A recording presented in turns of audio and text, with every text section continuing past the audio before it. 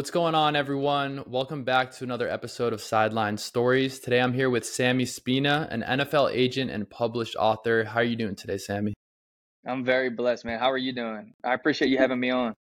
Absolutely. I'm doing well. I appreciate you asking. Can you just start with a quick intro, let people know who you are? Yeah, my name's Sammy Spina. I'm originally from Pittsburgh, Pennsylvania.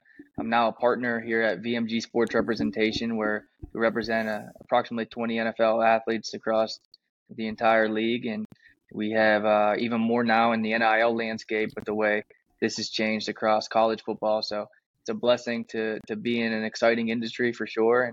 And I think we haven't seen anywhere near what the future of this industry is going to be here, probably in the next 10 years.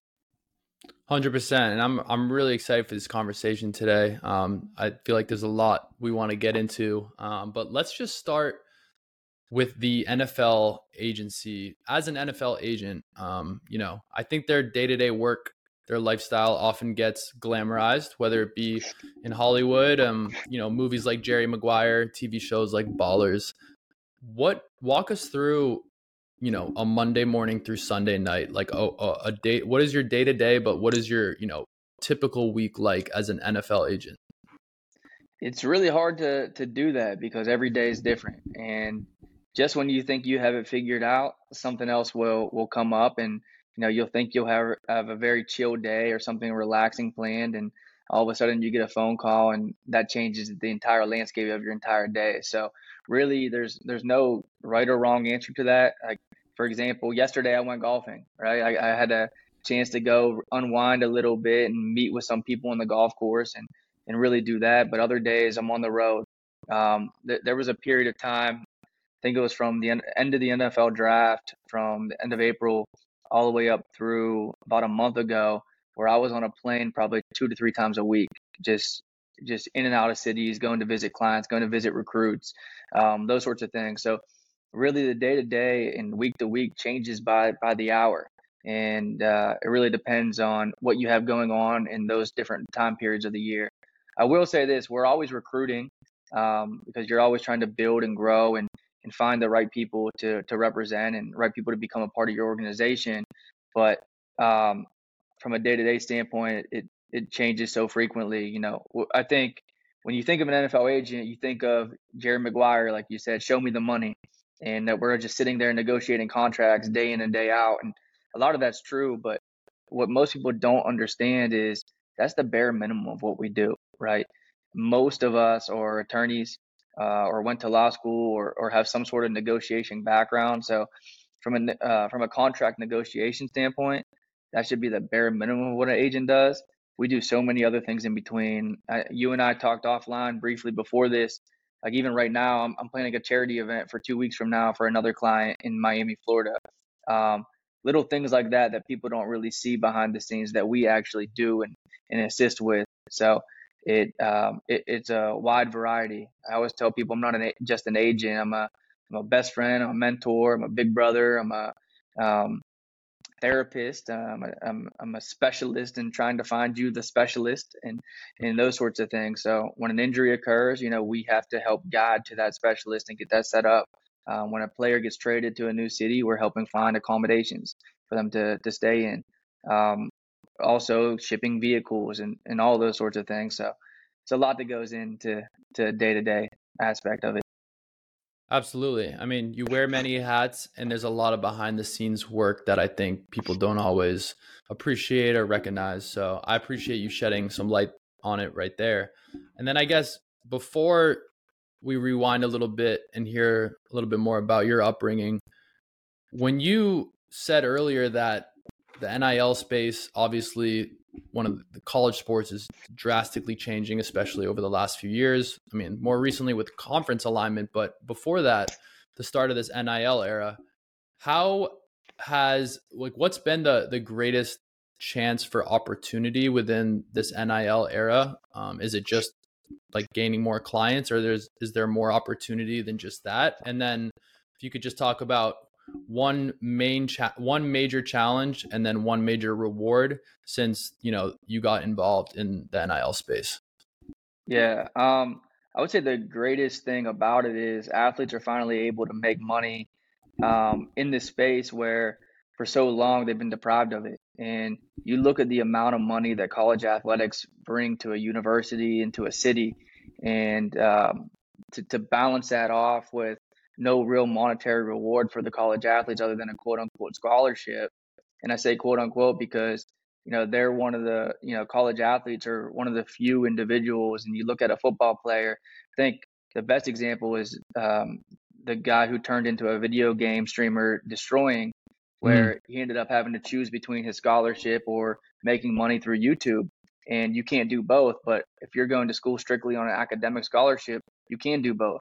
So, for it being, for as much money as the athletes bring to a campus, and not just to the campus, but even the surrounding city, when you look at game days and there's 100,000 people flocking to Gainesville, Florida, and all the hotels are sold out, everybody around wins except for the student athletes, right? And mm. all they're left with is that scholarship.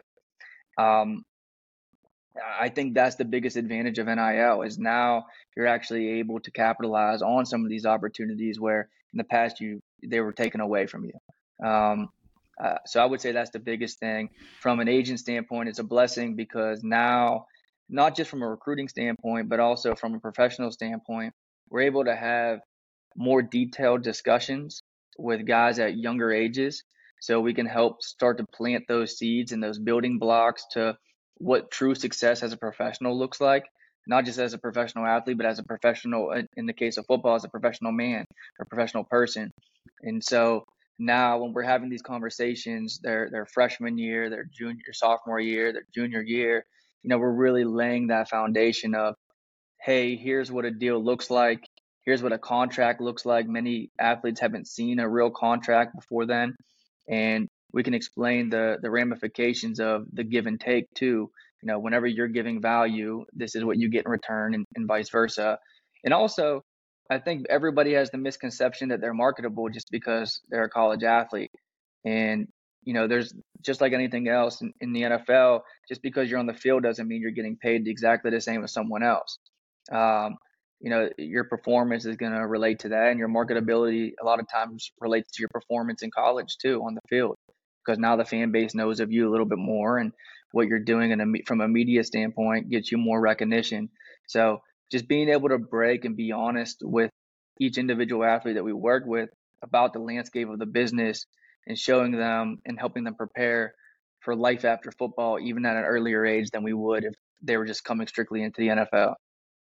Absolutely. And I think all of that was very insightful. And I think, this point about preparing for life after football or preparing for opportunities off the field is one of the ways that, in my opinion, in the last few years, we've seen athletes as businessmen, as founders, entrepreneurs, investors, whether it be, and I had on the last episode a gentleman, Amobi Okugo, and he was just talking about all the different ways that athletes can be, they are the business, whether it's real estate, venture capital, like there's just so many ways, probably more than people would ever have imagined before.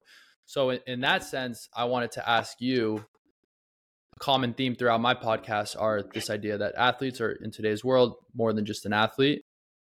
How do you as an agent help athletes reach their goals off the field and once they hang up the cleats, once their career is over? Big part of it starts with the relationship. It's really hard to help someone when you don't know anything about them. And I think, nowadays you have a lot of mass agencies where they're just signing and signing and signing.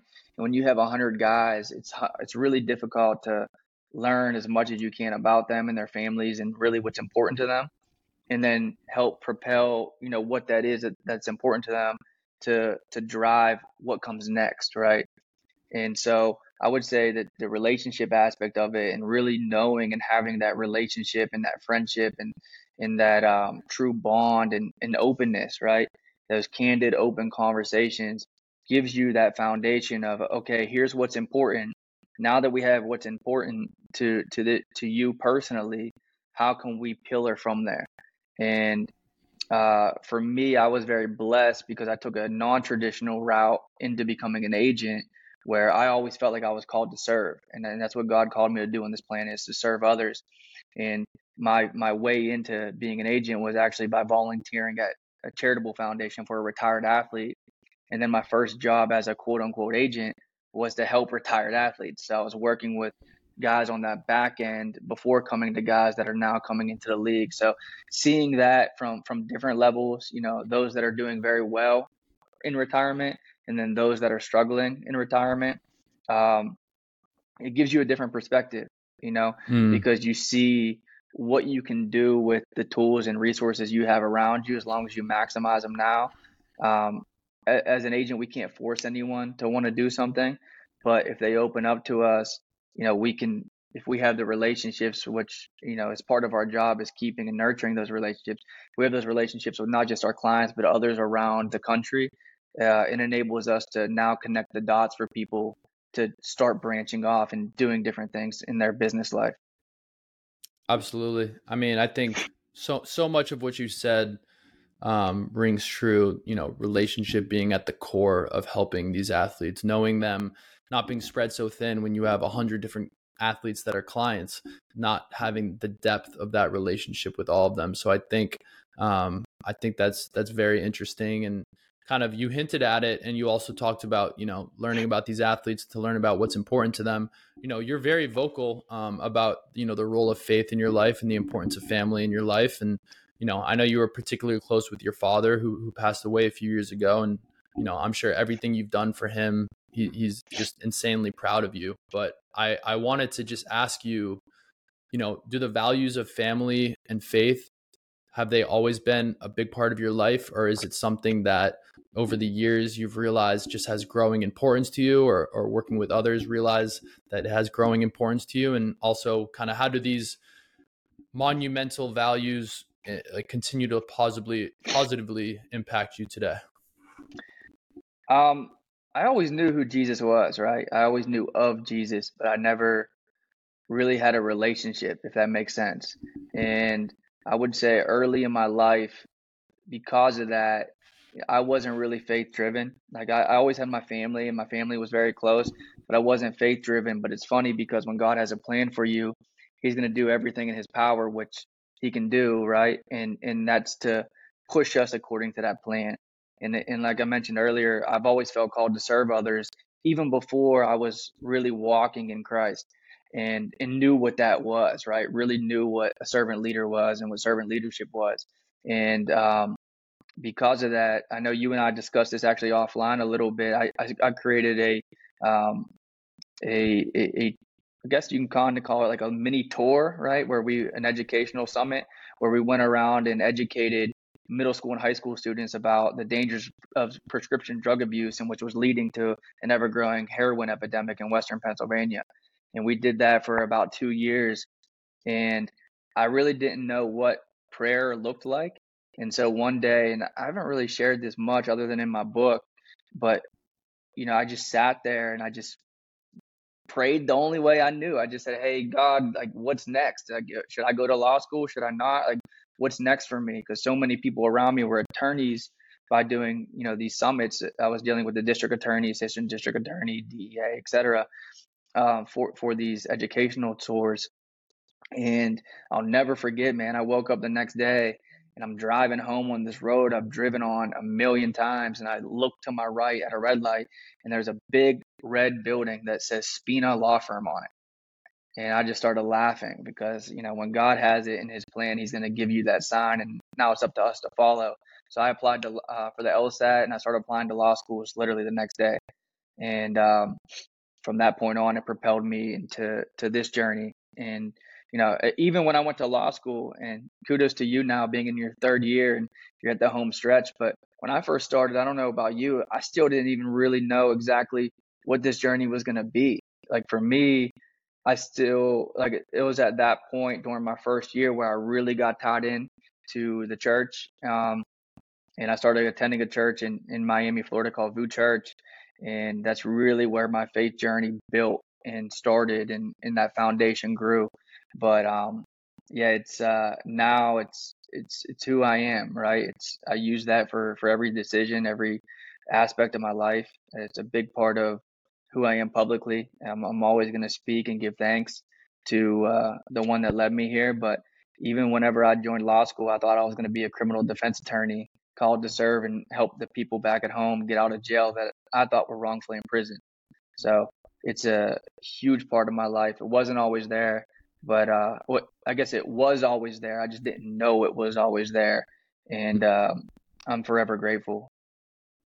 100%. And I appreciate you sharing on a personal level your journey, and like you just mentioned near the end, sometimes it's not that we lack the knowledge or we lack the awareness or understanding. It's a matter of coming to your senses and realizing that it's always been there, and it's something that has helped you even if you couldn't have like a word or you couldn't articulate a feeling or a name for it. So I appreciate the insight. And kind of quickly just touching on your book, The Fight, it focuses on your journey, your commitment to faith. What inspired you to write the story? And for me, I know writing is very therapeutic. So the second, I guess, part of the question is it something that was therapeutic as you wrote and published the book? Yeah, actually, originally, that's the reason why I started writing. My book started in the notepad of my phone, and I was taking trips back and forth to Pittsburgh, because I was in Miami at the time in law school. My father was battling cancer, so I was flying back and forth pretty frequently. At some points, it was almost weekly, just to be there for him with the different procedures he had, and because my father had colon cancer that spread to his liver, lungs, brain, and he ended up having multiple brain surgeries, multiple liver surgeries, multiple colon surgeries, etc., over a little over 2.5 year span.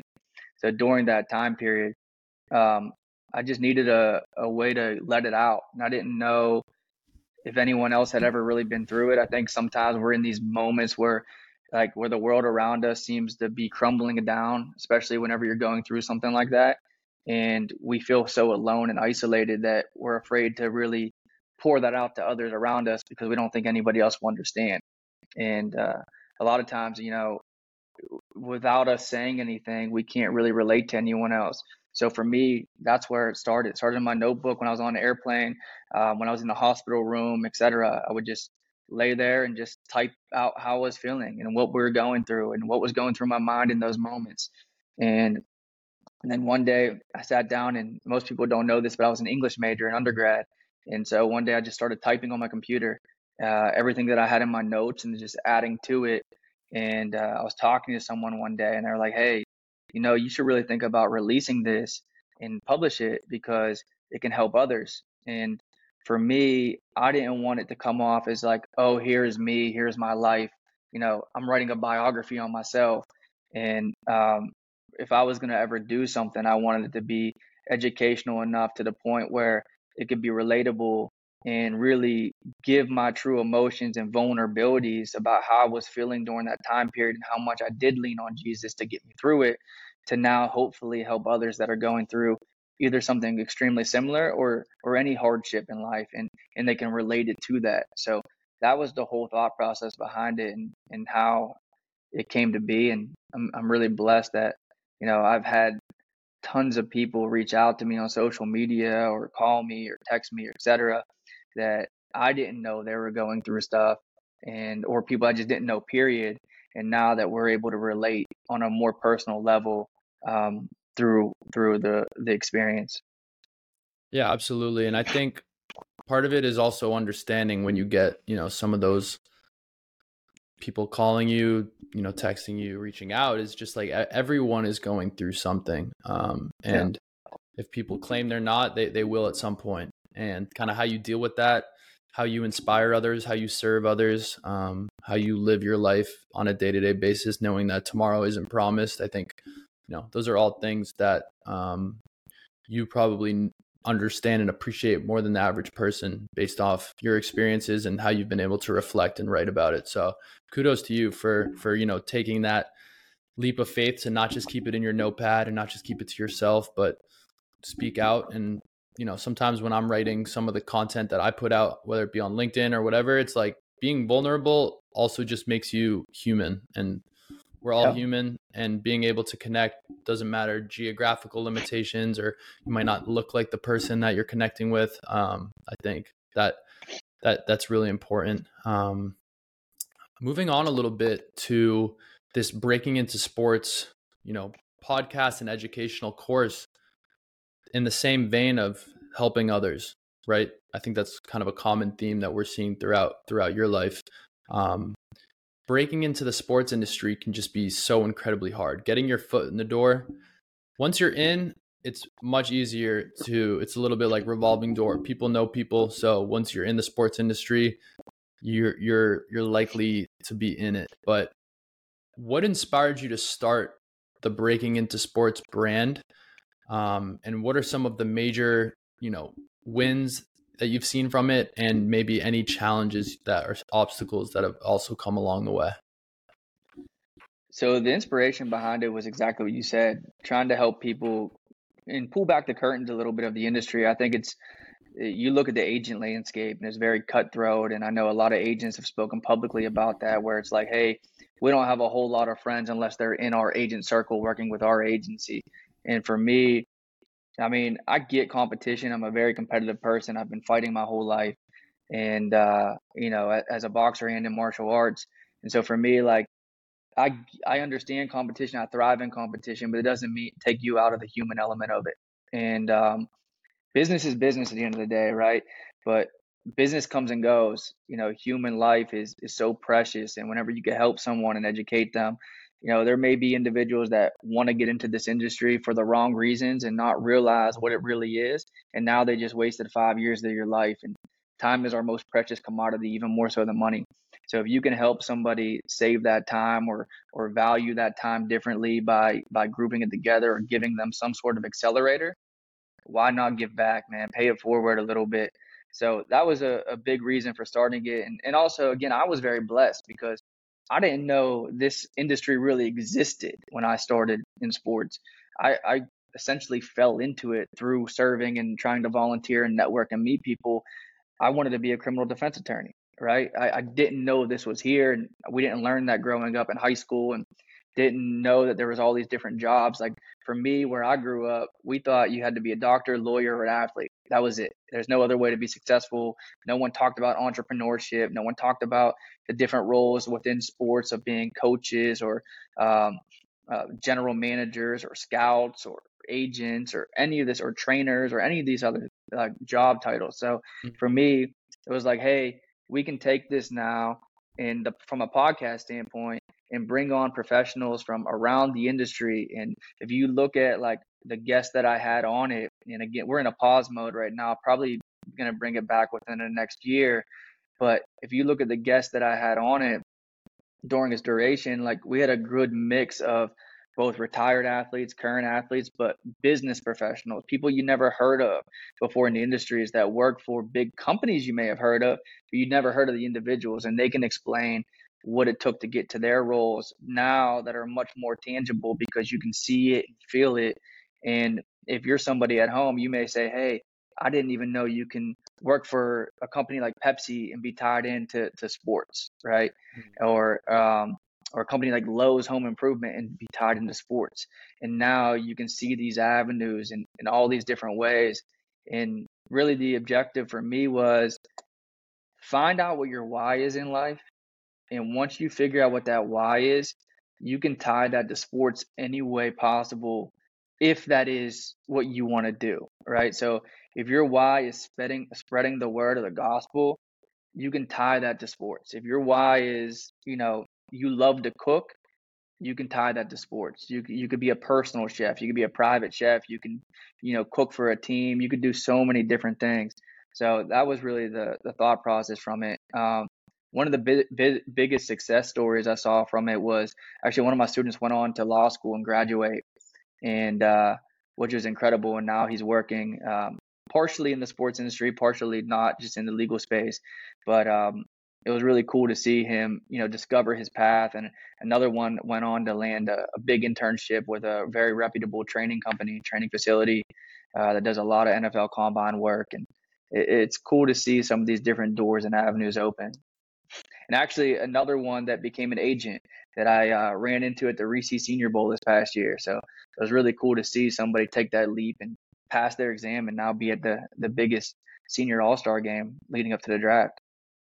Absolutely. And I think that just goes to show, compound results of giving back. You never know when you help someone out at one point in their life, how it's going to eventually, it could pay dividends down the road. Maybe it won't, but it's all about, in my eyes, just if you just have positive energy, whether or not you believe in karma, I do believe in, if you put out positive energy into the universe, it will make its way back to you at some point in time, in some form.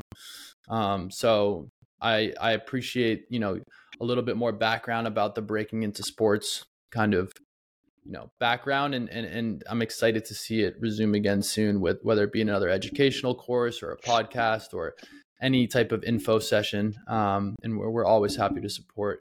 And then my last question, and we've kind of touched upon this a little bit, you've helped out the Jason Taylor and Dan Marino Foundation.